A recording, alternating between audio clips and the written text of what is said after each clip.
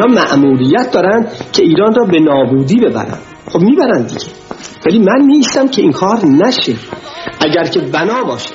بوی خیانت از زهر دروغ و طمع و زور و اهانت این قوم نکردند به ناموس برادر. چه بیتابانه میخواهمت ای دوریت آزمون تلخ زنده به بوری.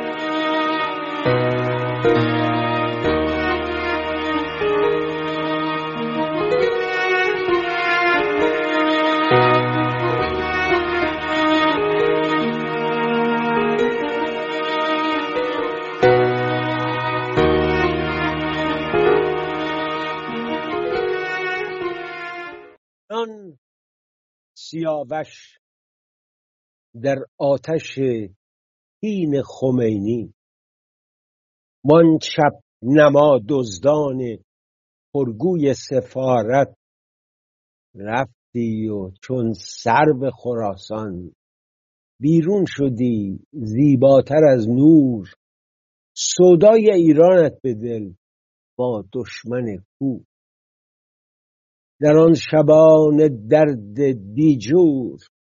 موی سپیدت منظر پاکی، رویت نشان شور بیباکی. تنها امیر عاشق این شهر، خاکی‌تر از خاکی. گفتند جاسوسی و حکم مرگت آن هندی جبار توشیح می‌فرمود. اما تو بر بام خلود و ماندگاری تا ابد ماندی. او مرد و با نکبت پاره کفن بر خاک گور افتاد. اما تو در تاریخ در صفحه آزادگان خفتی. آن شب که از زندان ملایان مرگ و جور با ملتت گفتی، امروز جلاد ولایت گفت او پاک است، جایش به اوج ابر و افلاک است. گفتان امیر انتظام آزاد مردی بود، پر شوکت و پر حشمت و فرزانه مردی بود. زیر شکنجه شعر فردوسی به دل میخواند. سهراب با او بود، همراه او رستم کنار بسترش میماند. دلخسته با درد نهان در خواب پنهان شد. آنگاه در دلهای ما جان بود و جانان شد.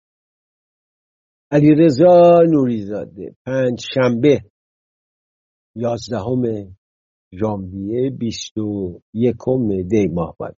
بعد این شعر رو برای یاد عباس امیر انتظام نازنین بودم. بعد پیش خودم فکر کردم یه انسانی 25 سال به ناحق در زندان باشه، انواع توهین ها رو به او بگه، حسرت یک آخ رو برای آسدلی و ارباب قبلیش بگذاره. حسرت یک آخ. درود میفرستم به اله بانوش، این زن پایدار و مقاوم. و نهار بگم متاسفانه شماری از اعضای خانواده امیر انتظام او رو تنها گذاشتن و رفقا ولی او ماند و با استواری خاموش. آخری گفتگویی که باش کردم در ایران فردا، شما شاهد بودید، منتشر شد. اسطوره مقاومت و پایداری. امروز روزه، خب بدونید کیست. درود میفرستم به دکتر محسن سازگارای عزیز. عرض سلام و ارادت دارم خدمتتون آقای دکتر رویدادهای، خدمت همه بینندگان عزیز. چه خوب که یاد مهندس عباس امیر انتظام رو کردید. به قول جوونا میگفتن عباس ماندلا بهش. یکی از قهرمانان به نظر من تاریخ معاصر ماست. کسی که به قول خودش گفت دوربری‌های مهندس بازرگان نگاه کردن، من فکل کرواتی و خیلی اتو کشیده هستم، گرفتن منو ببرونن بگم جاسوس امریکام که تو اون دعواهای قدرت بازرگان رو بزنند، ولی اشتباه کرده. همطور که گفتید اسطوره مقاومتی که حسرت یک آه رو هم به دل جلادا گذاشت و اواخر دیگه بیرونش کرده بودن از زندان. یعنی میگفتن این مرخصی برو بیرون، دیگه هم در رو باز نمی‌کنی.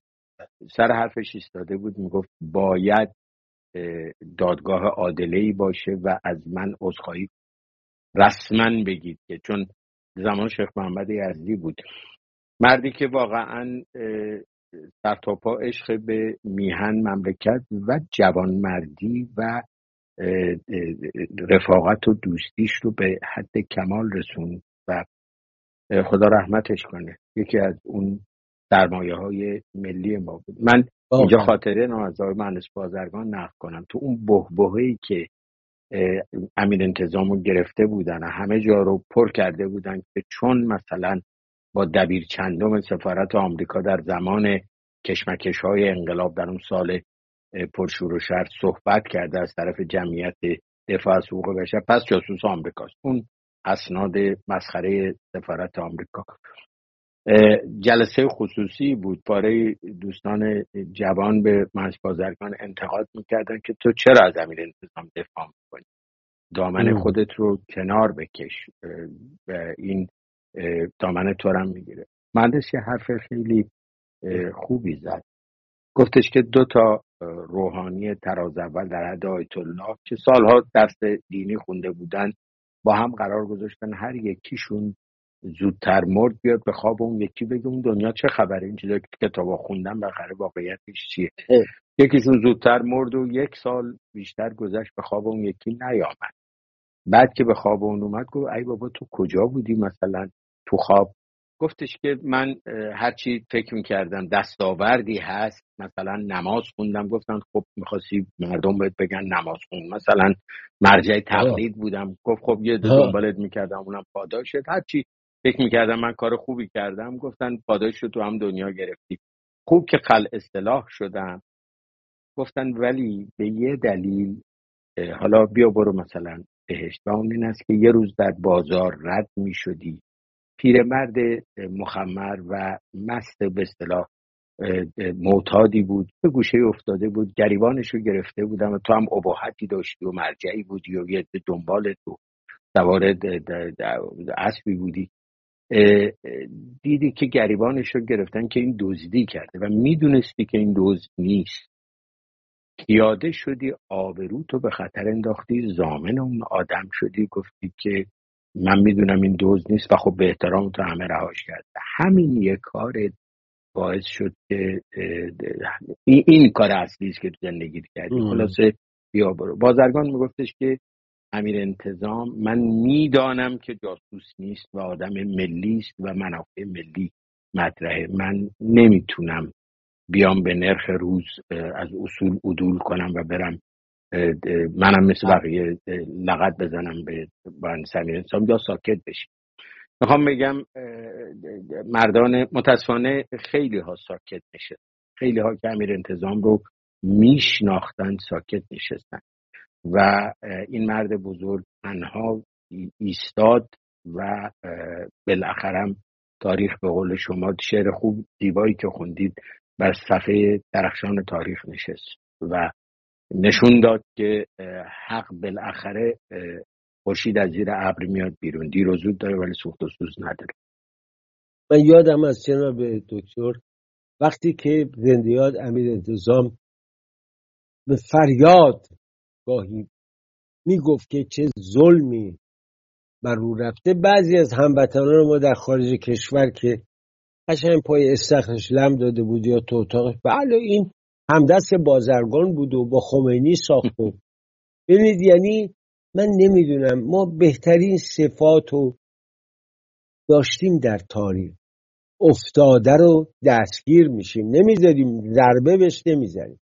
و امیر انتظام من شاهد بودم جز آرامش و طلب این که خدای ناکرده خونریزی نه، روزایی که میمد پیش دکتر بختیار تو میشه 3 ساعت بختیارم خیلی دوستش داشت، خیلی بهش احترام میذاشت، برخلاف آدمایی که به سباقیان اینا اونا رو دوست، ولی به امیر انتظام خیلی علاقه داشت و میمد باش میشه حرف میزد که راهی پیدا کنن کار به خونریزی نکشه.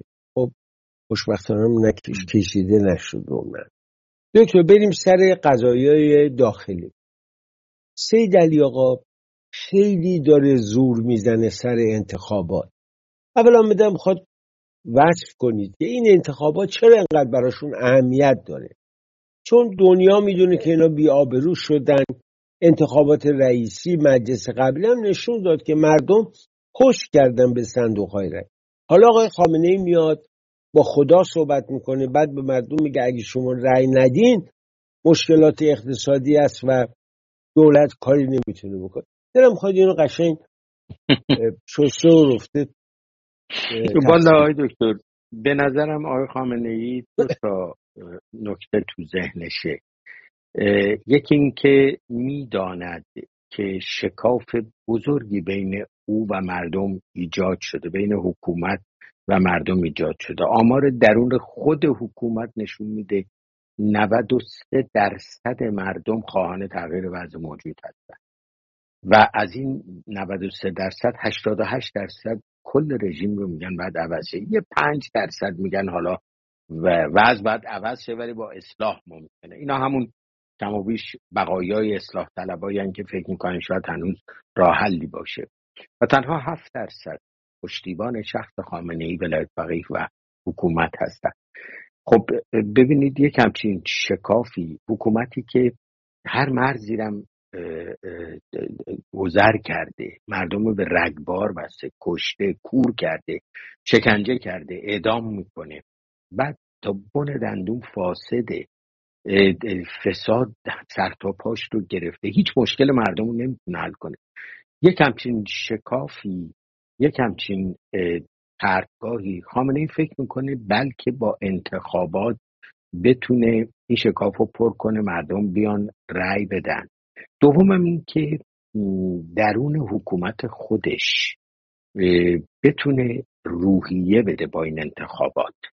من مطمئنم فردای انتخابات اینا یاد گرفتن، عدد میسازن، یه عددی هم میسازن قابل باور باشه، نمیرن یهو بگن 90% رأی دادن، مثلا میگن 51%، حتی ممکنه ببرن زیر 50%، 49%، 47% اومدن رأی دادن، بلکه بتونه به لشکر پر از آشفتگی درون حکومت هم که حالا در بحث‌های دیگه میتونیم بپردازیم چه مشکلاتی ایجاد شده، بلکه به اونا هم روحیه بده، بگه مردم هستن پشت نظامن. این به نظر من 2 تا دلیل اصلی است که اومده. اما اشتباه محاسبه بزرگش اینه که خودش اومده به میدون، خودش منفورترین آدم اون کشور الان. من از زمان جنبش اصلاحات یادمه ما تو اون جمع کیان بحث میکردیم، میدانستیم آل من آمدن اون موقع، یعنی الان 26 سال میگذره، میدونستیم مردم از این خامنه‌ای بدشون میاد و اگر انتخابات رو نه بین خاتمی و ناطق بلکه بین خاتمی و خامنه‌ای بگیم هستش و رأی به خاتمی رأی نه به خامنه‌ای رأی میاره خاتمی و همین هم شد. حالا شما 26 سال بعد که این وسط جنبش سبز گذشته، جنبش دیماه آبان 98 و انقلاب ژینا از پارسال گذشته و بعدم این همه گرفتاری و بدبختی که برای مردم درست شده، منفور بودن خامنه‌ای اگر 10 بوده به 100 رسیده. بنابراین اتفاقا این کار خامنه‌ای به نظر من کار مخالفین رو خیلی آسان‌تر می‌کنه. یعنی مطمئناً مخالفین همه در داخل و خارج انتخابات رو بی‌حاصل و بیفایده خواهند دونست. دیدم آقای تاج‌زاده از زندان مطلب مهمی رو نوشته بود، خطاب به دوستان اصلاح طلب که اصلاً نباید در این انتخابات شرکت کرد و اسباب بهره برداری خامنه‌ای شد. مهندس موسوی که پارسال تکلیفش رو معلوم کرده که اصلا تنها چاره به اصطلاح یک رفراندوم رو کل نظامه و بعد گذر کرد از نظام. و مخالفین بیرونتر از حکومت هم که خب بایکوت خواهند کرد.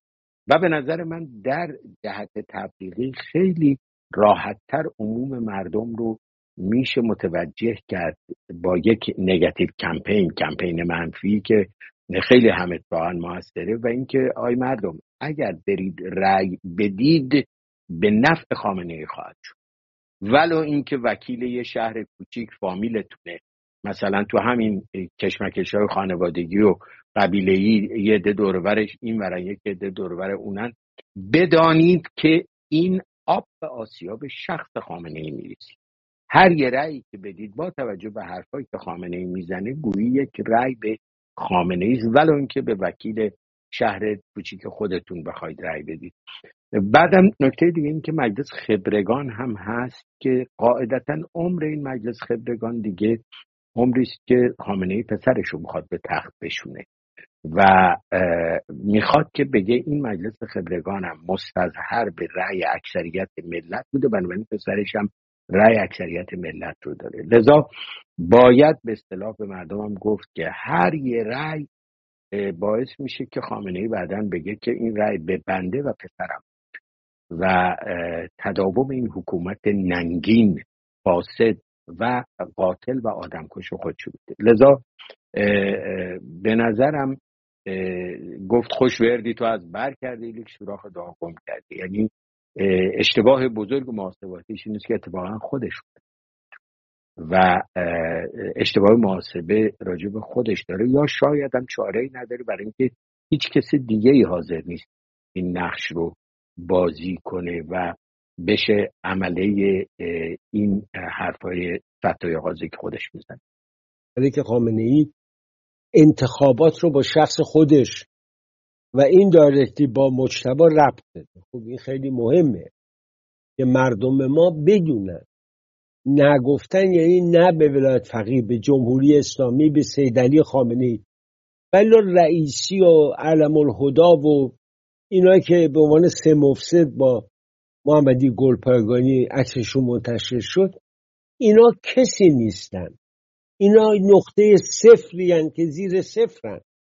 ولی اون سید علی خامنه‌ای که مملکت رو مصادره کرده، دکتر سازگارا، به والله من تاریخ صفویه رو میخوندم بنا به دلایلی دقیق داشتم جزئیات رو نگاه کردم، حتی در دوران صفویه ما همچین آدمی نداشتیم. حداقل شاه عباس یک امپراتوری رو برپا میکنه، میره در کلیسا شراب میخوره با ارمنی ها، تجار میان از اروپا، سفرا میان. ولی شما نگاه کنید اینا از روز اول دهنکجی کردن به قانون بین‌المللی با گروگانگیری و بعدم نمونه شهروندای الان فرانسه و دانمارک و آلمان و سوئد و همه چور از این آدما دستشون. حالا الان میخوام بگم توی این شرایط حساسی که کشور واقعا در برابر انتقامگیری اسرائیل قرار داره، خیلی نمونه ساده ای رو من خدمتتون عرض میکنم. حالا هر کی میخواد بگه کرمان خودشون بودن، نه، من اعتقادم اونطور که من اطلاع پیدا کردم قرار بوده تمام سران سپاه فامیل آقای قاسم سلیمانی توی این مراسم باشن. 10 دقیقه مونده به پرواز یکی از رفقای ما تو این هواپیما بود، در روزنامه نگاران اطلاع میدن که اونا نمیان. حالا روسا بهشون گفتن نرید، گفتن که بزرگانتون رو نفرستین چون نقشه در کار است. به هر حال من اعتقاد دارم اسرائیل مثلث غزه، لبنان و تهران رو پیگیره. حالا حوثی‌ها هم اضافه شدن که الان دیدم با این طرح آمریکا و انگلیس و فرانسه حوثی‌ها هم جا زدن، یعنی اونا هم دیگه اون مثل سابق واق نمی‌کنن، پیشی مامانی شدن. سوال من از شما اینه، آیا در آمریکا هنوز شما حس می‌کنید که اینا به بقای جمهوری اسلامی امیدوارن و نمیخوان در این شرایط مثلا جمهوری اسلامی سرنگون بشه، در حالی که الان توی بغل روسا هستن؟ شما چه احساسی تو واشنگتن داری درباره نوع نگرش آقای جو بایدن به جمهوری ولایت‌فقیه.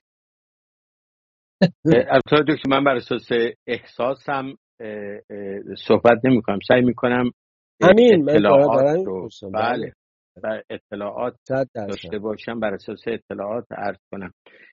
ببینید اینی که جمهوری اسلامی پایین کشیده بشه و سقوط بکنه، مطمئن باشید هم دولت امریکا هم همه دولت‌های غربی، انگلیس و اروپایی و غیره بسیار خوشحال خواهند، برای اینکه این حکومت به هر حال یک کشور رو مصادره کرده در راه تروریسم، در راه ایجاد دردسر در تمام منطقه. من فکر کنم تمام کشورهای عربی و اسرائیل هم شادمانی خواهند کرد اگر این حکومت عوض بشه، برای اینکه از یک دردسر بزرگ نجات پیدا. اینکه اقدامی بکنند، اقدام آمریکا رو عرض میکنم، اقدام آمریکا میتونه حمله مسلحانه باشه مثل عراق و یا افغانستان. این در دستور امریکا یا نیست همچین چیز در دستور شد. اینکه برنامه بریزن کودتا بکنن، کاری که یه زمانی CIA میکرد، این هم مدت هاست از دستور CIA رفته بیرون. یعنی بعد از اون غلطایی که CIA دهه 60 و اوایل دهه 70 حتی کرد و بعد دیگه خیلی گندش در اومده و نه اصلا قوانین گذروندن، پس کنم معمولا دیگه از این قبیل کارها نمی کنن. اینی که اگر از نزدیک حوادث ایران دنبال کنن یا به مخالفین بخوان کمک هایی بکنن، این بسته به دولتی که بیاد سر کار در آمریکا نوسان میکنه. اطلاعات رو البته دائما خوب امریکایی‌ها برادر بزرگ نه فقط فایو آیز هستن، 5 کشور بریتانیا، کانادا، نیوزیلند و استرالیا، بلکه برای کل ناتو و اتحادیه اروپا هم سعی میکنن کمک بدن و دستگاه گسترده‌ای که دارن با همه اینا تبادل دارن در اندازه‌ها و یا متحدینی مثل اسرائیل و غیره. بنابراین این که سعی کنن کاملا بشناسن، کاملا دنبال کنن هست. راجع به مخالفین تا اونجا که من میدونم نه، به اصطلاح نون آبگوشت ویژه‌ای با هیچ کدوم از مخالفین نمیخورن، هیچ علاقه‌ای هم ندارن. راستش هم به نظر من بالاخره به لیاقت مخالفین هم بستگی داره. معمولا دولت‌ها تعاملشون با مخالفین یک حکومت در مراحلی است که بدونن اونها در آستانه گرفتن قدرتن یا امکانات و قدرت‌هایی دارن که قابل ملاحظه است. مخالفین به نظر من در این مرحله نیستن از تمام طیف‌ها و امریکایی‌ها البته سعی میکنن که در واقع بی‌طرف باشن، مثل بقیه دولت‌ها در میان طیف‌های مختلف مخالفین هیچ خاص خرجی برای هیچ سمتی ندارن. اما در مورد اتفاقات اخیر این رو من میدونم که آنچه که حوثی‌ها دارن میکنن، آخرین بارم خب 20 تا موشک و پهپاد و راکت همزمان شلیک کردن که البته امریکا و بریتانیا همه رو روی هوا زدن و به هیچ کشتی اصابت نکرد، ولی به هر صورت دریای سرخ و باب المندب رو ناامن کردن. کشتی‌های تجاری و نفتکش ولو امریکایی‌ها وایسادن و پشتی به اصطلاح مراقبت میکنن، 1% هم خطر باشه نمیرن، یعنی که نرخ بیمه ها افزایش پیدا میکنه و تجارت به هر حال و این اولین دودش هم به چشم مصری‌ها داره میره، برای اینکه کانال سوئز هم وقت بیکار میشه که منبع اصلی درآمد مصر. اسرائیل هم مشکل داره. من این رو میدونم که به هر حال بخش نظامی امریکا کاملا میداند که سر حوثی‌ها در تهران، یعنی اصلا این آپریشن و عملیاتی که با موشک و پهپاد و غیره میکنن، اپراتورای و مجریان سپاه اونجا هستن اینا رو انجام. مثلا سردار شلایی اونجا اداره میکنه جنگ‌های بله، یعنی اصلا پشت دستگاه اونا نشستن. درسته به حوثی‌ها سالهاست اسلحه دادن، پول دادن، آموزش دادن، ولی بازم کارهای پیچیده و اینها رو ایرانی‌ها دارن اونجا انجام میدن، سپاهی‌ها دارن انجام میدن. این رو میدونن امریکایی‌ها و میدانم جزو گزینه‌هایی که روی میز رئیس جمهور امریکا، در امریکا شخص رئیس جمهور باید تصمیم بگیره که این هست که در حوثی‌ها در تهران و اگر بخواهی حوثی‌ها رو باهاشون برخورد کنی باید که در واقع درس ادبی به تهران هم بدی، وگرنه این شرارت‌ها ممکنه ادامه پیدا کنه. حالا چه کار بکنن من نمیدونم، ولی خب ببینید امریکا در نیروهایی که در منطقه داره این توانایی رو داره که اگه بخواد مثلا تمام نیروی دریایی سپاه رو در خلیج فارس، چون سپاه مسئول خلیج فارس، نابود کنه. میتونه چه میدونم پایگاه پهپادسازی اصفهان رو به آنی با 20 تا 30 تا موشک زیر و زبر کنه، یا که کرد مال خرم آباد قبلا کرد یادتونه، یعنی هیچ کاری نداره. اون البته معروفه که اسرائیلی‌ها کردن با عملیات کماندویی کردن، ولی برای امریکایی‌ها با توان نظامی که در منطقه دارن، موشک زیردریایی اتمی که دارن، به تنهایی کافی است موشک‌های شلیک کنه که بردش تا مسکو میرسه، چه برسه به همه نقاط ایران. بنابراین میخوام بگم این رو میدونم که به هر حال این بازی با آتشی که جمهوری اسلامی، آقای خامنه‌ای و سپاه به دست حوثی‌ها با دستکش حوثی‌ها در دریای سرخ و باب المندب دارن میکنند، ممکن است که اگر آقای بایدن تصمیم بگیره عواقبی برای کشور ایران هم داشته باشه و تأسیسات حکومتی. ولی تصمیم بالاخره نهایتا، چون رئیس جمهور هم وقتی کاخ سفید به هر صورت گزارش‌ها رو یعنی نظامی‌ها روی میز میذارن، به هیچ وجه تصمیم سیاسی هیچ وقت نمیگیرن. او دیگه حالا با وزارت خارجه، با CIA، با ارگان‌های دیگه تصمیم سیاست خارجی، با شورای امنیت ملی مشورت میکنه، نظر میگیره، نهایتاً تصمیم میگیره، ولی نهایتاً تصمیم با شخص رئیس. بله، اجازه بدید دکتر عزیزم یه درنگ کوتاهی بکنیم و بازگردیم و یه ترانه بسیار زیبایی هستیم. شما هم سیما بینا رو دوست دارید، اصلش رو سیما بینا خونده، ولی حالا ببینیم کی میخونه برام. با ما باشه.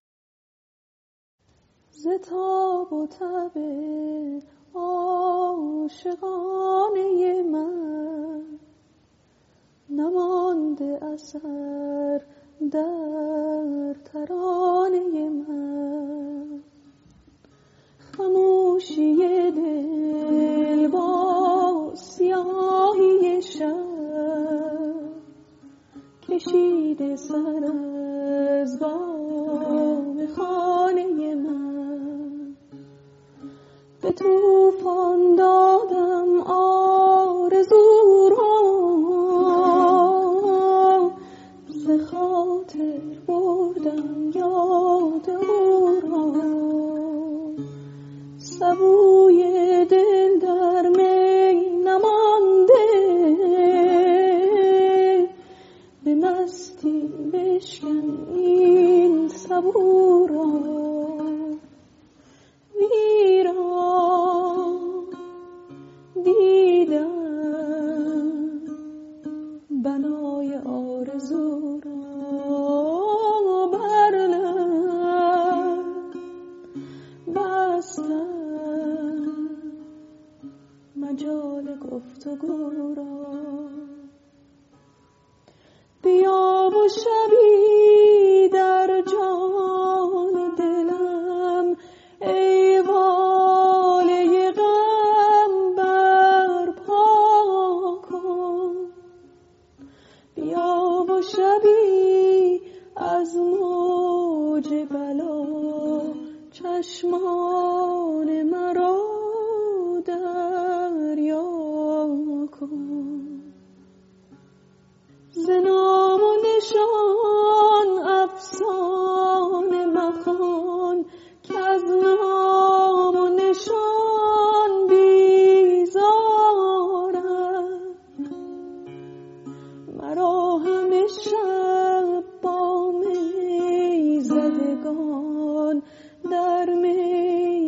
بده ها رسوا کن. گریزم ز هستی به دامان مستی که گرمی ها بخشد سرود مرا. هوادار عشقم که با شعله غم بسوزد بی پروا وجود مرا. بزن شعله ها تار و پود مرا. سراپا به آتش بسوزانم. بسوزان به عشقی وجود مرا که از این خموشی گریزانم. با درود دوباره و درود به سحر محمدی که اینقدر زیبا ترانه سیما بینا رو خواند. برگردیم با دکتر سازگارای عزیزم که کلی حرفای ناگفته داریم. الان شلاق زدن و اعدام و 3 کرد دوباره محکوم به اعدام. خب حادثه چهاربهار هم در نظر دارید دکتر؟ این بله. آره جندالله میاد نمیدونم یه اعلامیه میده، اینا هم ریش میگیرن، یه روز پای داعش رو میکشن که داعش اصلا جزئی از وجودشون و تردید ندارن و ازش استفاده میکنن. اخیراً یکی از این فرماندهان طالبان گفته بود که سراغ داعش رو اما نگیرید، از جمهوری اسلامی بگید. شما آیا این نوع انفجارها یا اتفاقای از این قبیل، حالا فرضاً بکنیم که یه گروه تروریستی این کار رو در ایران انجام میده، آیا بر این باور هستید که به طور کلی کنترل اوضاع از دست رژیم خارج شده؟ آیا اینو شما باور دارید یا نه؟ حالا نمیدونم در اون مرحله هستیم یا نه، ولی من اجازه میخوام اطلاعاتی رو که راجع به انفجارات کرمان تونستم جمع‌آوری کنم در میون بگذارم. واقعا برای قضاوت نهایی احتمالاً اطلاعات بیشتر احتیاج داره. ببینید انفجاراتی که در کرمان انجام شد، 2 بمب قوی و یکی روی زمین بوده، یکی داخل ماشین بوده و برآورد میشه وزن بالایی داشته مواد انفجاری. معتقدن کارشناسای درون رژیم میگم که این کار این گروه تروریستی و اون گروه و داعش و نمیدونم گروهک و اینا نبوده. این کار نظامی حرفه‌ای بوده، برای اینکه وقتی وزن ماده انفجاری از حدی بالاتر میره حتی حمل و نقلش حساب داره. بعدم با ریموت به اصطلاح منفجر شده، تکنولوژی که تلفنی رو بهش وصل میکنن و از دور تلفن که بزنن به اون تلفن منفجر میشه.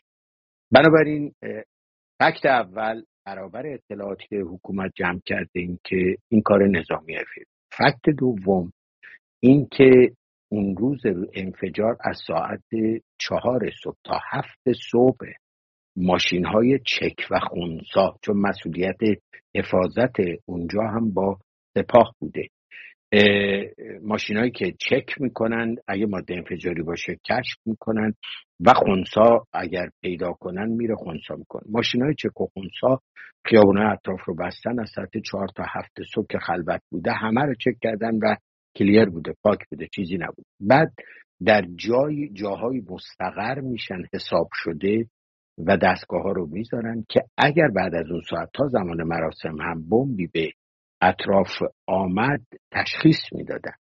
ولی این بمب ها اومده. فکت دوم، کسانی از درون سپاه همکار بمبگذارا بودن که خبر دادن این ماشینا کجاها مستقرن و از نقاط کور در واقع وارد اون خیابون‌های اطراف شد. سوم، بنده شاید 2-3 روز پیش شنیدم 8 نفر رو در درون سپاه شناسایی کردن که همکار این بمبگذاری بودن. نمیدونم هنوزم آیا این 8 دستگیر شدن یا فرار کردن، نتونستن بگیرنشون، نمیدونم اینو، ولی میدونم 8 نفر رو شناسایی کردن که در این بمبگذاری بودن، همکاری کردن و همدست این بمبگذاری بودن. اینکه در آخرین لحظه شما اشاره کردین تناقضات حکومت، در واقع میدونستن یه خطراتی ممکنه باشه و خانواده سلیمانی و دیگران رو نبردن در اونجا و در عوض بچه مدرسه‌ای ها رو بردن که کودکان کشته شدن، یا خانواده هایی که هیچ اطلاعی نداشتن مردم عادی رو به کشتن دادن، جزء جنایت های این حکومت باید قلمداد کرد. حالا بنابراین برمیگردیم به این سوال، کی این کارو کرده؟ نظامی حرفه‌ای از دو حال بیرون نیست، یا اسرائیلی‌ها باید کرده باشن با دست عواملی که دارن و اینا، یا از درون سپاه باید بوده باشه، چون ارتش هم از این کارا نمیکنه، مدت هاست بیرون از منازعات سیاسی کشوره. اسرائیل تک و سیاقش نبوده، کار تروریستی کرده ولی خیلی تارگتد و معطوف به هدف همیشه کرده، فرد خاصی رو ترور کرده، مرکز خاصی رو منفجر کرده، ولی نداشتیم تا به حال که مثلا یه جایی که جمعیت هست بمبی بذارن. ولی نمیدونم من آقای دکتر بعد از 7 اکتبر آیا این سیاست اسرائیل عوض شده، بالاخره بلای بدی سرش اومده و دنبال اینجور کارا بوده، واقعا نمیدونم. ولی احتمال سپاه اتفاقا یعنی گروه‌های ناراضی درون حکومت اصلا منتفی نیست.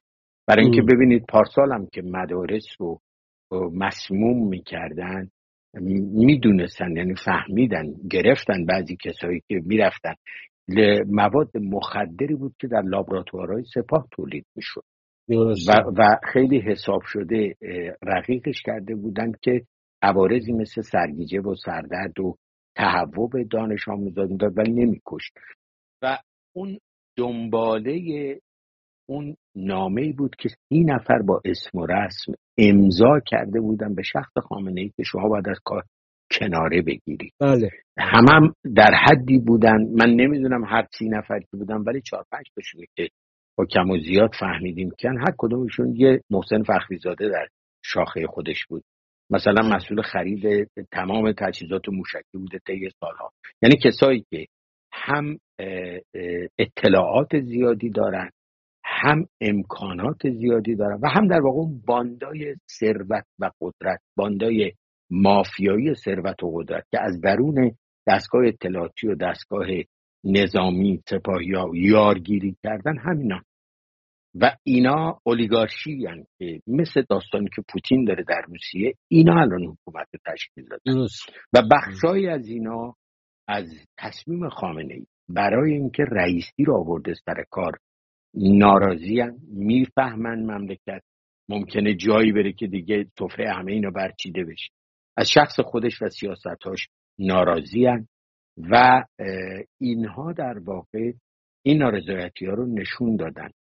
این مدلی که ناامنی ایجاد کنن هم میتونه باشه برای اینکه این مدلی است که پوتین و کاگبه‌ای در روسیه به قدرت رسیدن. بله. انفجارهایی که در آپارتمان‌های مسکو کردن 300 تا شهروند روسی کشته شدن، یا کارهای دیگه‌ای که به اسم چچنیا فضای ناامن درست کردن که مردم روسیه با رضایت دادن به اینکه اینا بیان سر کار و به یلتسین هم فشار آوردن که پوتین رو گذاشت نخست وزیر و بقیه ماجرا.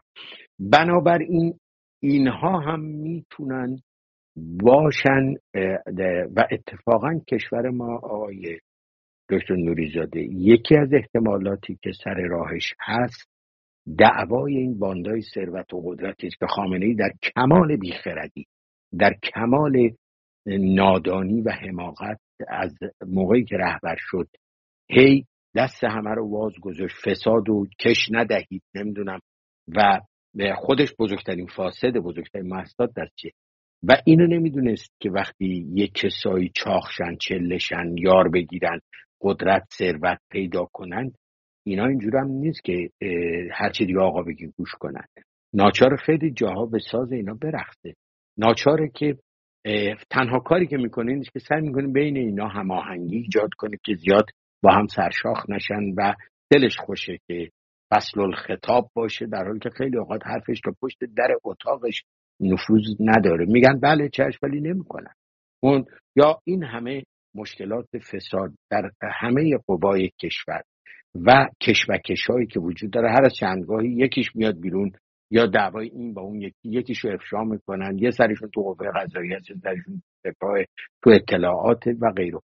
بنابراین این داستان کرمان هم اگر کار عناصری از درون حکومت باشه، گزینه دوم برای ایجاد ناامنی و اخطار، به نظر من 2 نکته رو باید منتظر باشیم. یکی این که حتما یه ارتباطی هم با اون باندای فاسد و مافیایی روسیه دارن، چون اونا تجربه هم فروپاشی دارن، هم گرفتن قدرت بعد از فروپاشی.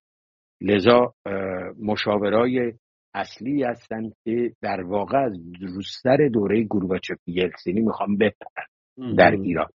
یا اینکه و نکته دوم که باید منتظر بود تکرار بشه این اتفاقات.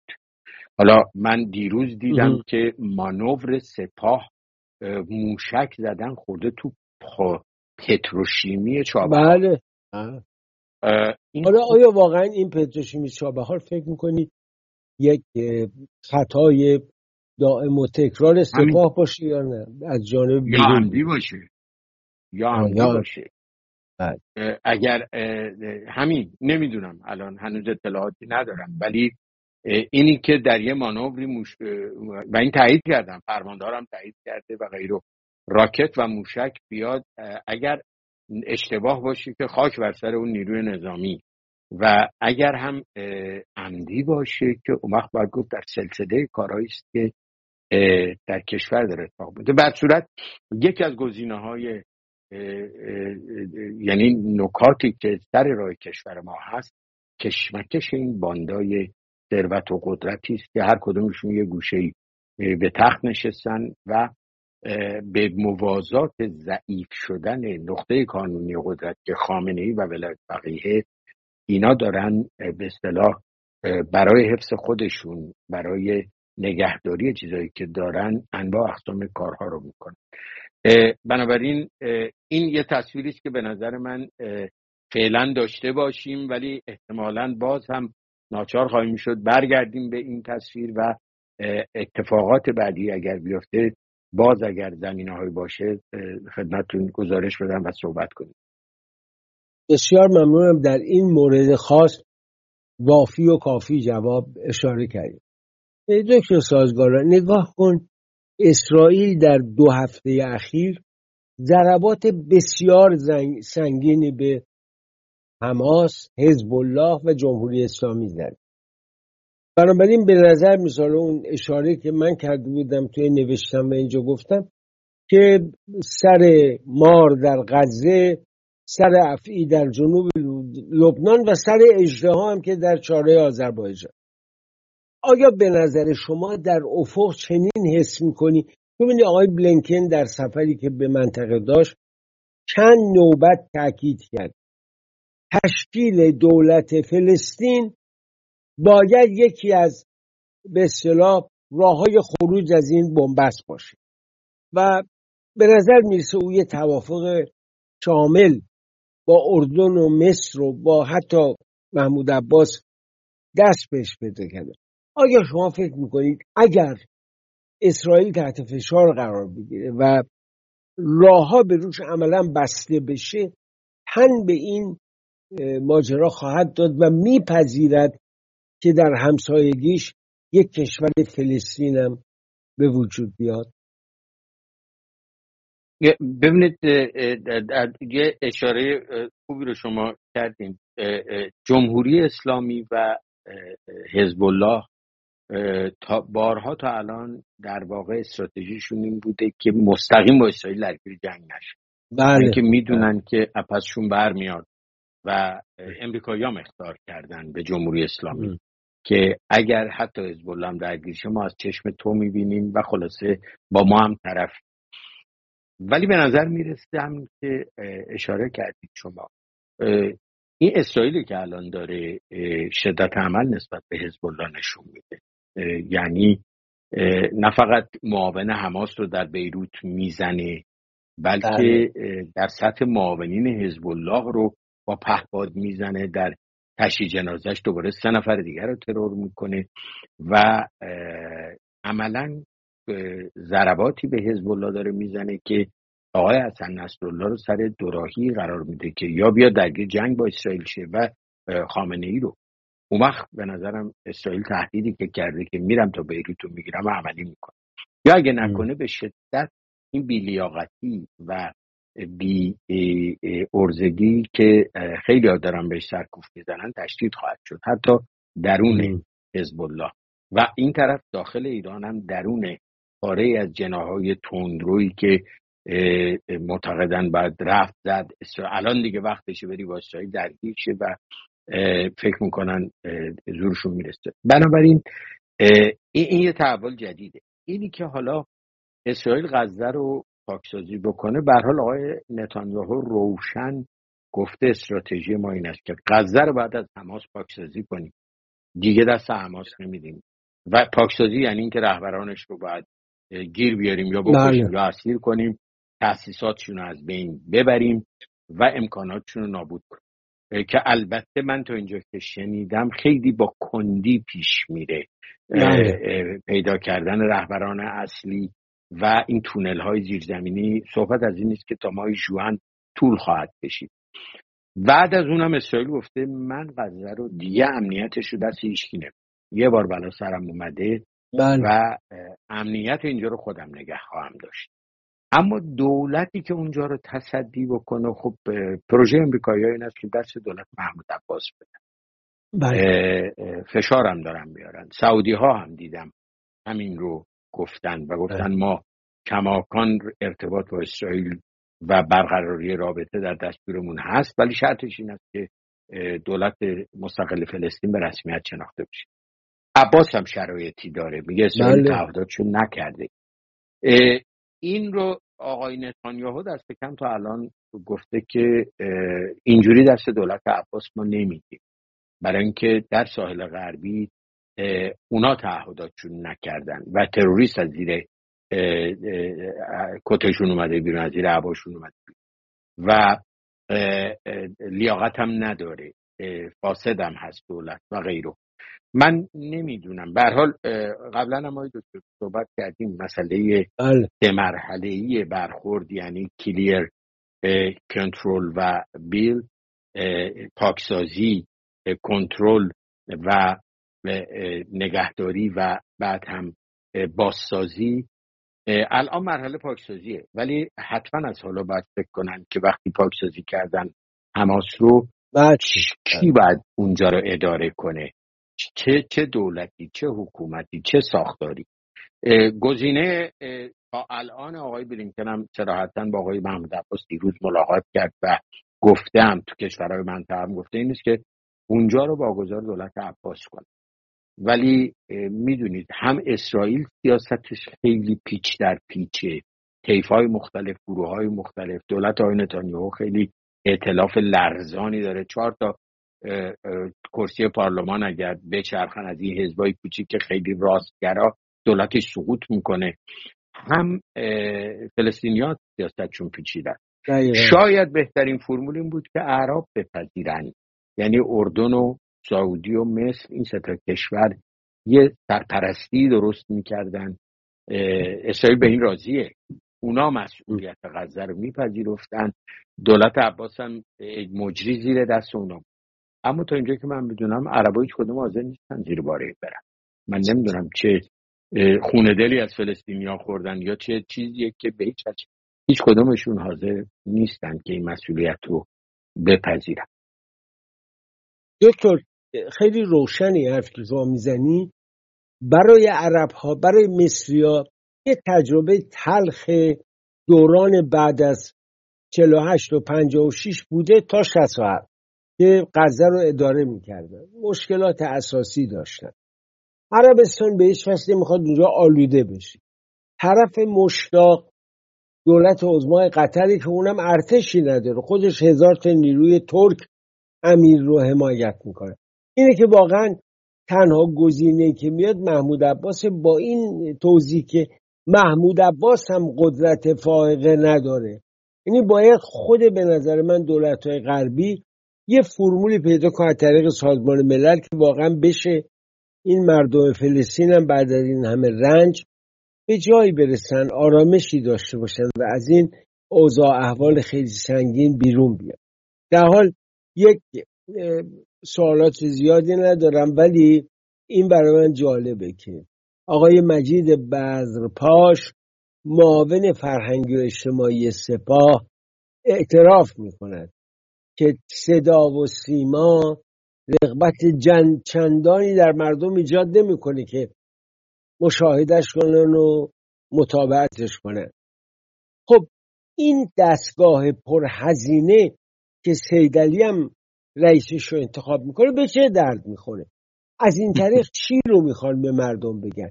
واقعا شما توی رادیو کار کردی، من کار کردم، هدف شما از اینکه میری اونجا میشینی صحبت میکنی چیه؟ فقط مداحی ولی فقیه؟ ببینید، من شاید 2 سال پیش اگر صحبت میکردیم میگفتم این نظام روی 2 تا ستون ایستاده، روی 2 تا قدرت وایساده. یکی قدرت پروپاگانداشه، یکی قدرت امنیتی و سرکوبگرش. این قدرت پروپاگانداش آقای دکتر که 2 بخش داره، بخش سایبری و بخش رادیو تلویزیون و رسمی. بخش رادیو تلویزیون و رسمی شکست خورده، خودشون هم اعتراف میکنه، کاملا شکست خورده. جلوی هم تلویزیون شما شکست خورده با این امکانات محدود، جلوی ایران اینترنشنال شکست خورده، جلوی فرستنده‌های خارج کشور شکست خورده و بیشتر از همه جلوی در واقع دروغگویی و بی‌اعتباری خودش شکست خورده و تنفر مردم از اون چه که از این دستگاه بانگورنگ صبح تا شب بیرون میاد. بنابراین این ستون در واقع ریخته. البته بخش سایبری حکومت به نظر من هنوز براش خوب کار میکنه. توی شبکه‌های اجتماعی میتونن موج درست کنن، میتونن زیر جلد به اسم این جناح و اون جناح برن اختلاف درست کنن و هاکذا. ولی اون هفته آینده ما وقتمون تموم شد. هفته آینده یادداشتم بکن، منم اشاره کردم، ما یه مقدار راجع به تبلیغات و انتخابات راجع به مسائل صحبت کنیم، چون پیام هایی که ما دریافت میکنیم حاکی از اینه که اینا میتونن رو بعضی از قشرهای ناآگاه تاثیر بگذارن. چگونه میشه اونو خنثی؟ در خدمتتون خواهم. یادمون باشه راجع به آلودگی هوا و معضلی، بله اونم قرار بود میلیون ها نفر باهاش دست به گریبانن صحبت. آقای نیکاهنگ کوثر عزیز همکار ما یه برنامه ویژه‌ای دارن که هر هفته مردم مشاهده میکنن. 2 نوبت. ایران سربلند، ایرانی سرفرا، پرچم زیبای سرنگ شیر و خورشید نشان هماره برافراشته باد. علیرضا رویدادهای به اتفاق دوست عزیز تحلیلگر آشنا به دردهای وطن دکتر محسن سازگارا، ها دیدار بعدی در پناه پروردگار.